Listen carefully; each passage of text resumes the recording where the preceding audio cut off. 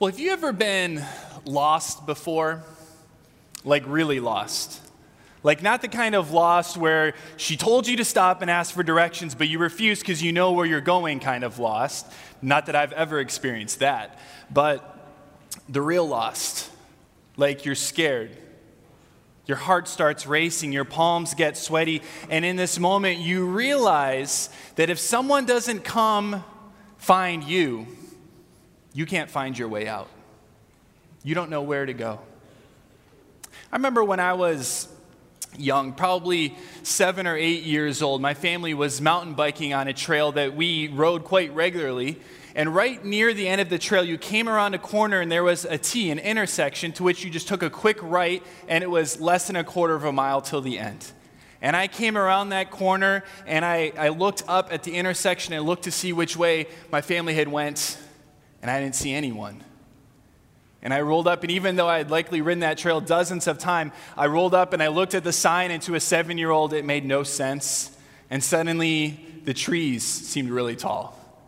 And the forest seemed like the biggest forest in the world. And my heart started racing as I cried out, Mom, Dad, Mom, Dad.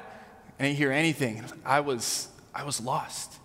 And what seemed like hours, it was probably 2 minutes, my dad came riding around the corner. They were literally about 2 corners away, waiting for me at the top of the next hill. But in that moment when I was lost, I felt alone. I felt helpless. I felt like I needed someone to come help me because I couldn't save myself. See, the reality is that we are all born into this world lost. Now, we may not be physically lost. You hopefully know where you are right now. You're in Chicago at the Moody Church, in case you didn't. But we're all born spiritually lost, according to Scripture. See, according to the Bible, we are all born lost, helplessly lost in our sin. And our only hope is being found by God. Well, if you have your Bibles this morning, would you open them, please, to the book of Luke, chapter 15. The book of Luke, chapter 15, as we explore this idea the next 2 weeks of lost and being found by God. And we're going to look the next 2 weeks at 3 parables which form one unit. And this morning we're going to look at the shorter and the first 2 of those parables. These 3 parables are all held together by 3 key words that appear in each of the 3 parables. The words are lost, found, and rejoicing. This morning we're going to see it in the 2, and then if you join us next week, which we hope you can, you'll see it next week as well. And as we do, we're going to discover this morning, as we look at these 2 parables in Luke chapter 15, verses 1 through 10, we're going to look at 3 realities of salvation this morning. 3 realities of salvation. So Luke chapter 15, starting in verse 1, says this: Now the tax collectors and sinners were all drawing near to hear him. And the Pharisees and the scribes grumbled, saying, This man receives sinners and eats with them. Now this sets up the setting to which Jesus tells these parables to. And on this, you kind of have the polar ends, the extreme opposites on the religious spectrum of the day. On one side, you have the first group here that is told that they're the sinners and the tax collectors. They're right at the beginning. And they're kind of on the far irreligious side. The tax collectors were despised and looked down upon. These were sinners who didn't make their life around revolving the righteousness of God. And on the other side, you have the Pharisees and the scribes, who that was their life. They were the religious elite of the day. So Jesus isn't presenting these parables like this normal kind of middle-class, average, godly audience. It's the extreme opposites. You have the sinners and the tax collectors and the Pharisees. And he says this, starting in verse 3. So he told them this parable. What man of you, having 100 sheep, if he has lost one of them, does not leave the 99 in the open country and go after the one that is lost until he finds it? And when he has found it, he lays it on his shoulders, rejoicing. And when he comes home, he calls together his friends and his neighbors, saying to them, Rejoice with me, for I have found my sheep that was lost. Just so, I tell you, there will be more joy in heaven over one sinner who repents than over 99 righteous persons who need no repentance. He starts off this parable by saying this phrase, what man?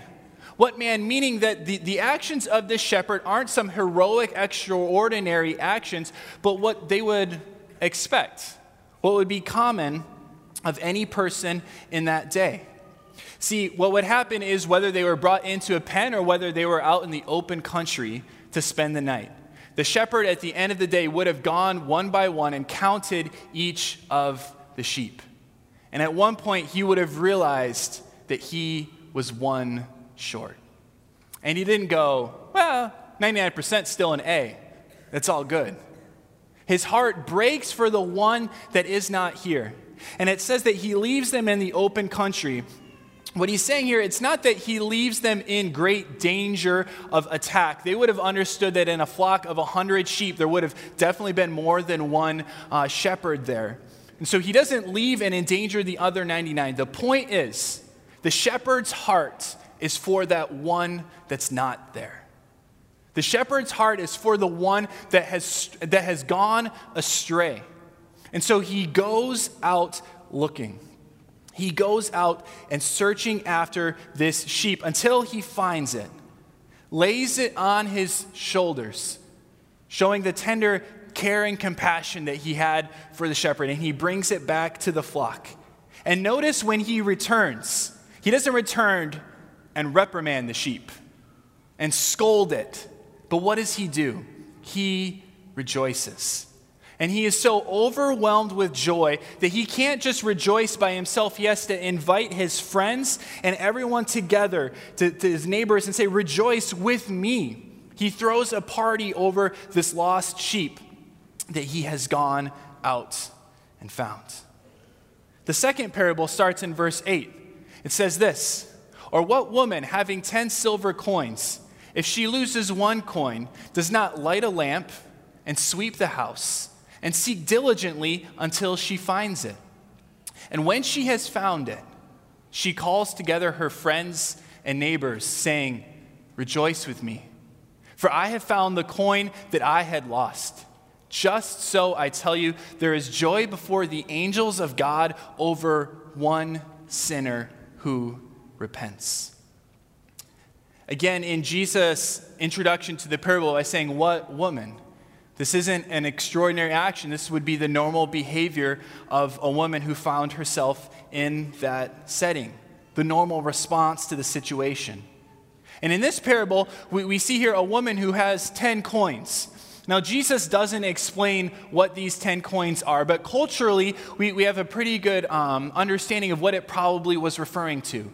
Most likely, this was an older woman, likely a widow, and these 10 coins were her life savings. This was her safety net. She lived in a very low area. She wasn't a higher class person. And these 10 coins meant everything to her. Each coin probably represented about 1 day's worth of wages. And suddenly she realizes that one of these coins is lost. And so she starts searching. And in that time, she would have lived in a house where the only light that came in was through the door. There's no windows in her house. And so she lights a lamp and she starts searching, and she doesn't find it. And so she starts sweeping the floor. She would have had a dirt-floored hut. And she starts sweeping the floor looking for this coin until she finally, after searching diligently, she finds it.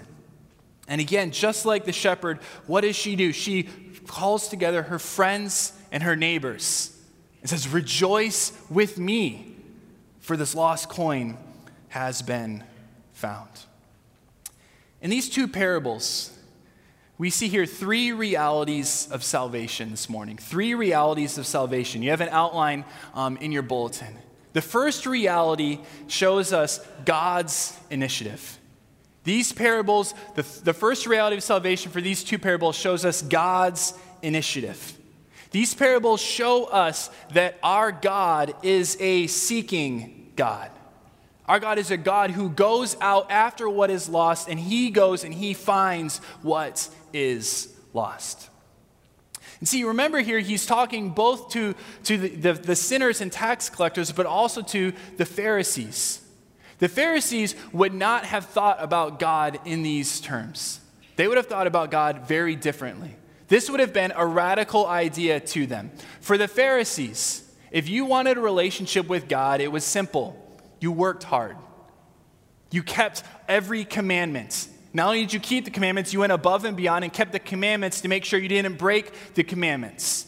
And you worked hard, and if you wanted a relationship with God, then you would do everything in your power to make it happen. But Jesus says that's not who God is. God is a seeking God who goes out after us. And Jesus here isn't teaching something new. He's teaching the kind of God that he's always been throughout all of Scripture. And in fact, in even using the same reference and metaphor here as a shepherd, as the parable does, he's referencing back to the Old Testament use of God being a God who goes out and seeks after his people. It says in Ezekiel chapter 34, this is verse 11 and 12, it says, "For thus says the Lord God, behold, I myself will search for my sheep and will seek them out as a shepherd seeks out his flock when he is among his sheep that have been scattered. So will I seek out my sheep. And I will rescue them from all the places where they have been scattered on a day of clouds and thick darkness." And the people in Ezekiel's day would have said, well, how is God going to do this? How will God seek out people to go and find them and bring them back to himself? And Ezekiel answers just a few verses later. We see here, he says, "I will set up over them one shepherd, my servant David, and he will feed them. He shall feed them and be their shepherd. And I, the Lord, will be their God.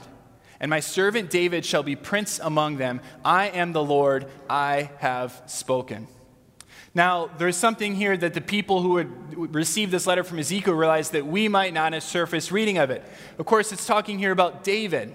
If you're familiar with Scripture, it's referencing King David, the king of Israel. Now, here's the thing. By the time Ezekiel writes, King David's been dead for 600 years.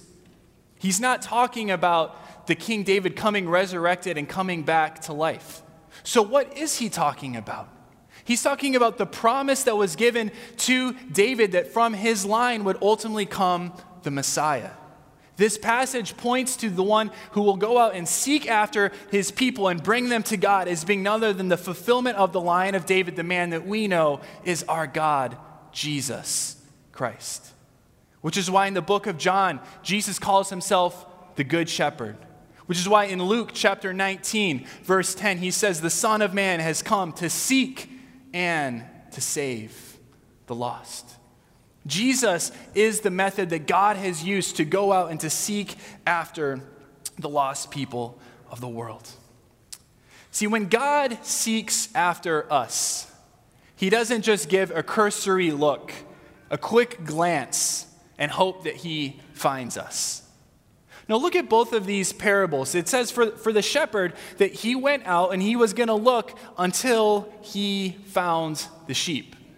For the shepherd, when he set out that night, it wasn't, hey, I got 5 minutes, and if the 5 minutes are up, too bad. But you get the attitude, it didn't matter if it took 5 minutes, 5 hours, or days. He was going to find that sheep. For the woman, we're told that she seeks diligently. She works hard in looking after, and she won't give up in finding the lost thing. So it is with God, that when he seeks after us, he pursues the lost people of our world diligently, and he won't just give a cursory glance, but he goes after that which is lost. Well, a favorite childhood game of mine, which very likely most, if not all of us in here played growing up, was a very simple game called hide and seek. A very simple game called hide and seek. And perhaps some of you here today were very good when you were young at finding creative spots to hide. And so when someone was playing hide and seek with you, it took a long time. But for others of us, hide and seek wasn't our game. We weren't so good at it. And with the great thing called the internet, we get to see visual evidence that we're not alone, that we're not the only people who aren't great at playing hide and seek. And so, for instance, you have kids who think it's a great idea to hide behind their stuffed alligator, because the stuffed alligator is always standing up on its tail in its room, and so you can never be found behind it. This one's good. Just don't pick a clear bin next time, and it might actually work. Or this one, I've seen hiding behind the couch. I've seen hiding under the couch. I don't think the couch cushions quite work as well. It's so close. So close. One day this kid's going to learn about shadows, and it's going to be like, oh, that's how they found me. I have no idea when hiding under a doormat is going to work well in a game of hide and seek. And my personal favorite is this one. If you can't see me, I can't see you. So we're both going to hide behind the curtains, and neither of us are going to be seen by the other person. See, sometimes if you were like me as a kid playing a game of hide and seek, if after a few minutes it wasn't that obvious, you just stopped playing, right? You said, all right, come out, game's over. If God seeks after us, he doesn't call game over. God is a seeking God. And it doesn't matter if it takes him 5 seconds or 50 years or more. He continues to pursue after us. He's a God who seeks after his people. It's why for Christians who are here today, we understand that when we've turned our lives around to God, we realize that all along, he was seeking after us. It's not we who were seeking after him, but indeed he was out seeking after us. God is a seeking God, which is good news because we are all born into this world lost, helplessly lost, and our only hope is in being found by God. The first reality is it shows us God's initiative. The second reality in this passage is it shows us humanity's value. It shows us humanity's value that God would go and seek after us. See, the only reason that you seek after something is if it's worth finding. The only reason you spend time looking for something is if you actually value what it is you're looking after. Just think about the things that you likely have searched for in your house the last week or month. You go to leave for work or for church in the morning. Where are the keys? Where are the keys? And you search through all your pockets, and this time of year it could be like 19 different coats and your pants, and you're like, where are the keys? Why do you need the keys? Because the keys are valuable. You can't get locked the house. You can't start the car. You can't go anywhere without the keys. How about your wallet? Oh, where's my wallet? Did I leave it at the restaurant? Did my kids take it? Where's my wallet? Where did I put it? Or how about your glasses, where you look all over the house, and of course, they're on top of your head. And after 2 hours, you finally look in the mirror and you realize, oh, that's where they are. I've been wearing them all this time. But none of us this morning, as we were getting ready to head here to church, put our hands in our pockets and we're suddenly like, where's that penny that I had in my jeans yesterday? Who moved that penny out of my coat pocket? Why? Because a penny's not valuable. A penny in our world is not a big deal. None of us value pennies like how we would those other things. See, these parables remind us of the intrinsic value that all people have, not just the religious or the privileged, but of every single person. These parables, when Jesus tells them, are an indictment on the Pharisees, especially by referencing back to God being a shepherd. In the passage that we read in Ezekiel chapter 34, that originally was written as an indictment on the religious leaders of that day.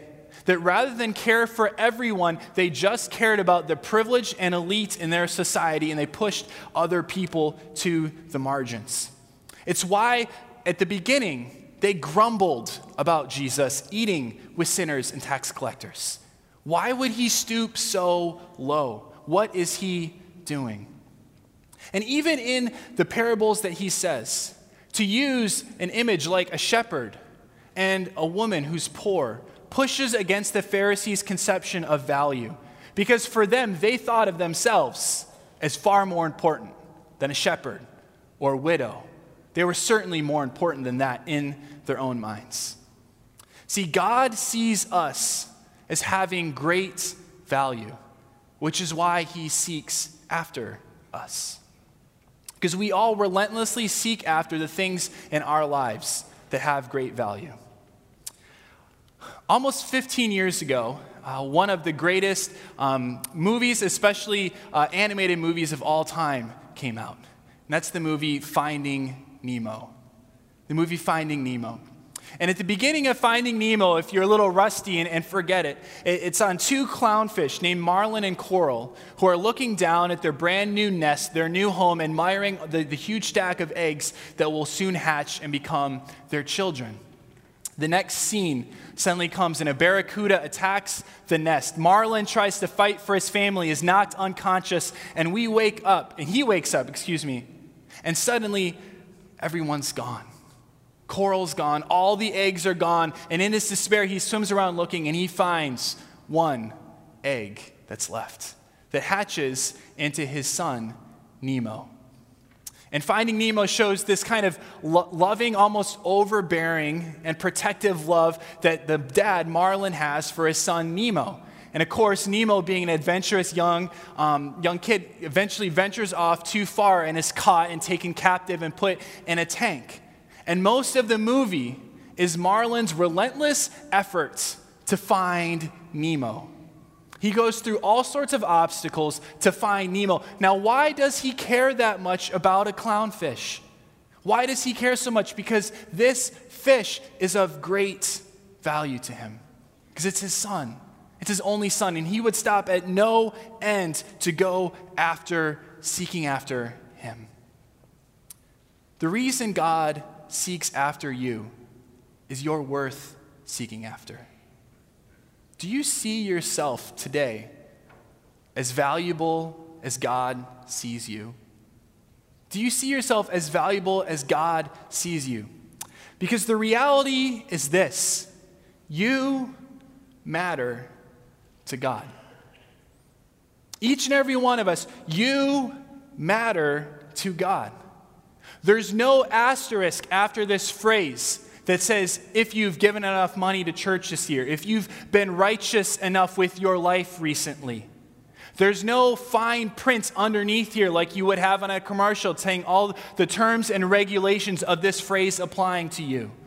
This phrase is true, that you matter to God. God values you, and that's why he seeks after you to find you. And so many people in our world today, undoubtedly so many of us, don't understand the value that God has placed on our lives. It's why we see so many things rising in our world. I don't know if you realize this or not, but for teenage suicide amongst girls has doubled in the last 10 years. They don't see themselves as God sees them. So many people struggle with their value and self-worth, placing it on external things rather than seeing themselves as valuable because God sees us as valuable. You matter to God. The other question is this: do we see others as valuable as God sees them? Perhaps you do understand the value that you have before God. But do you see other people in your life as valuable as God sees them? Because the Pharisees didn't. They saw other people as second class, as outcasts, as not as important than they are.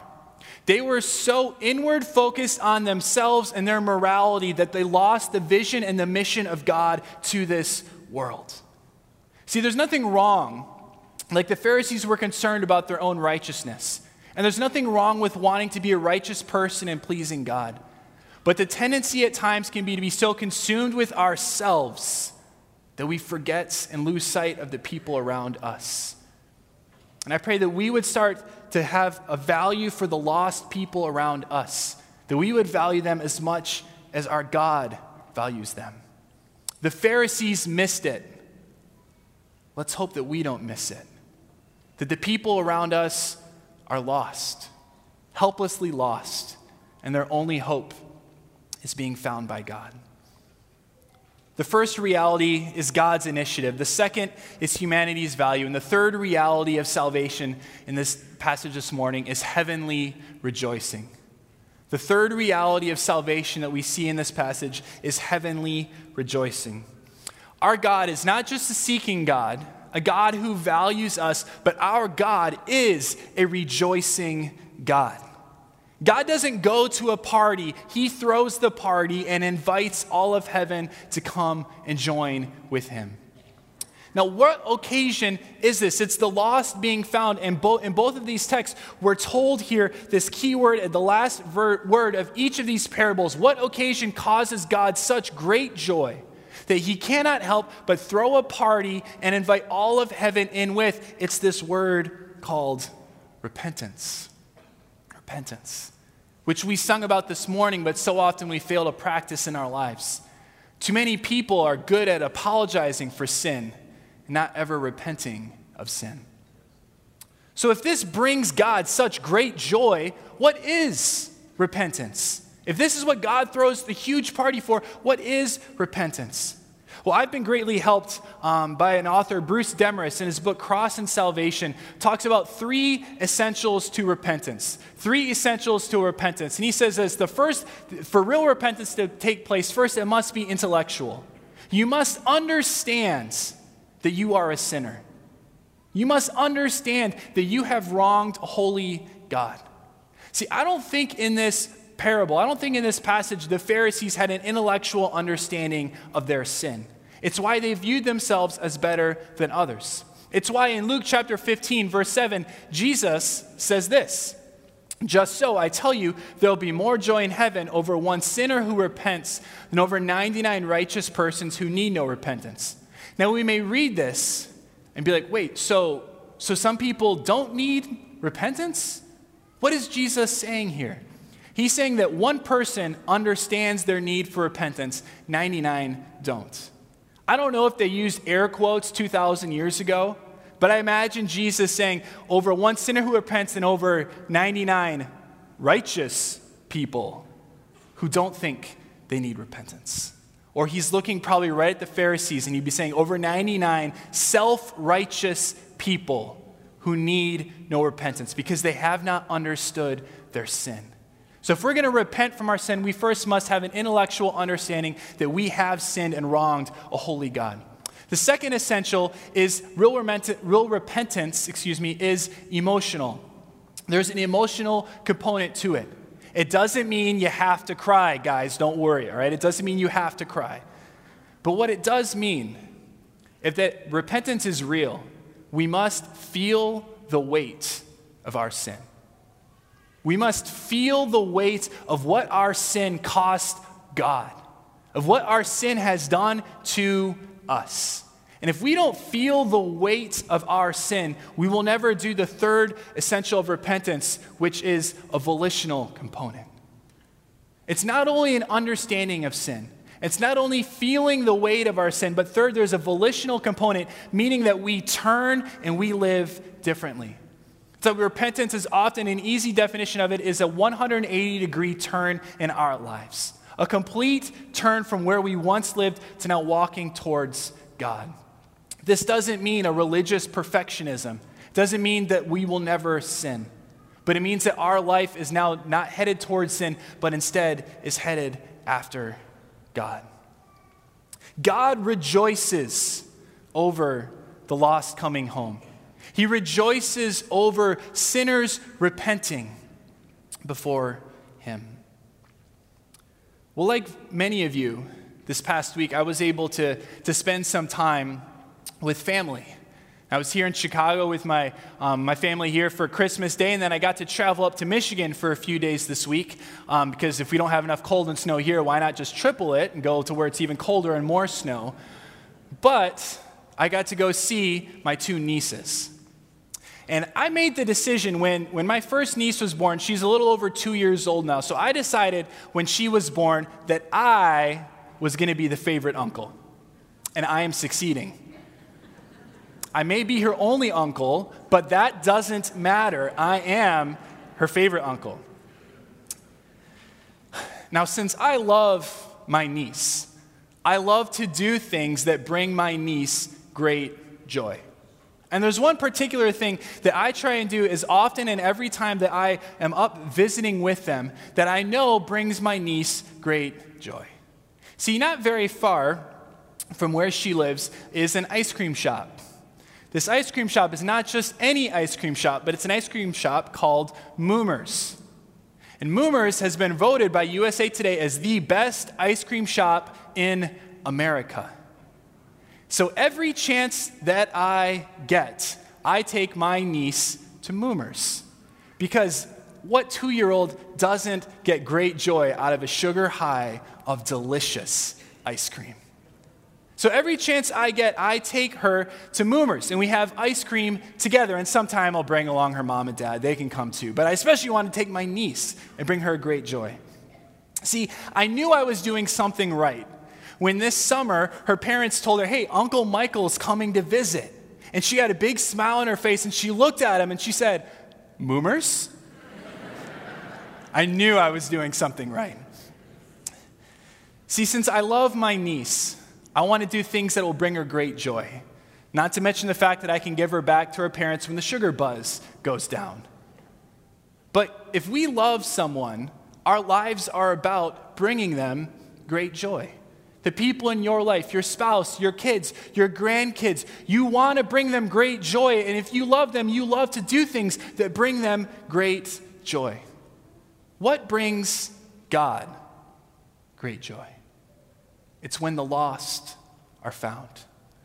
It's when sinners repent and come home.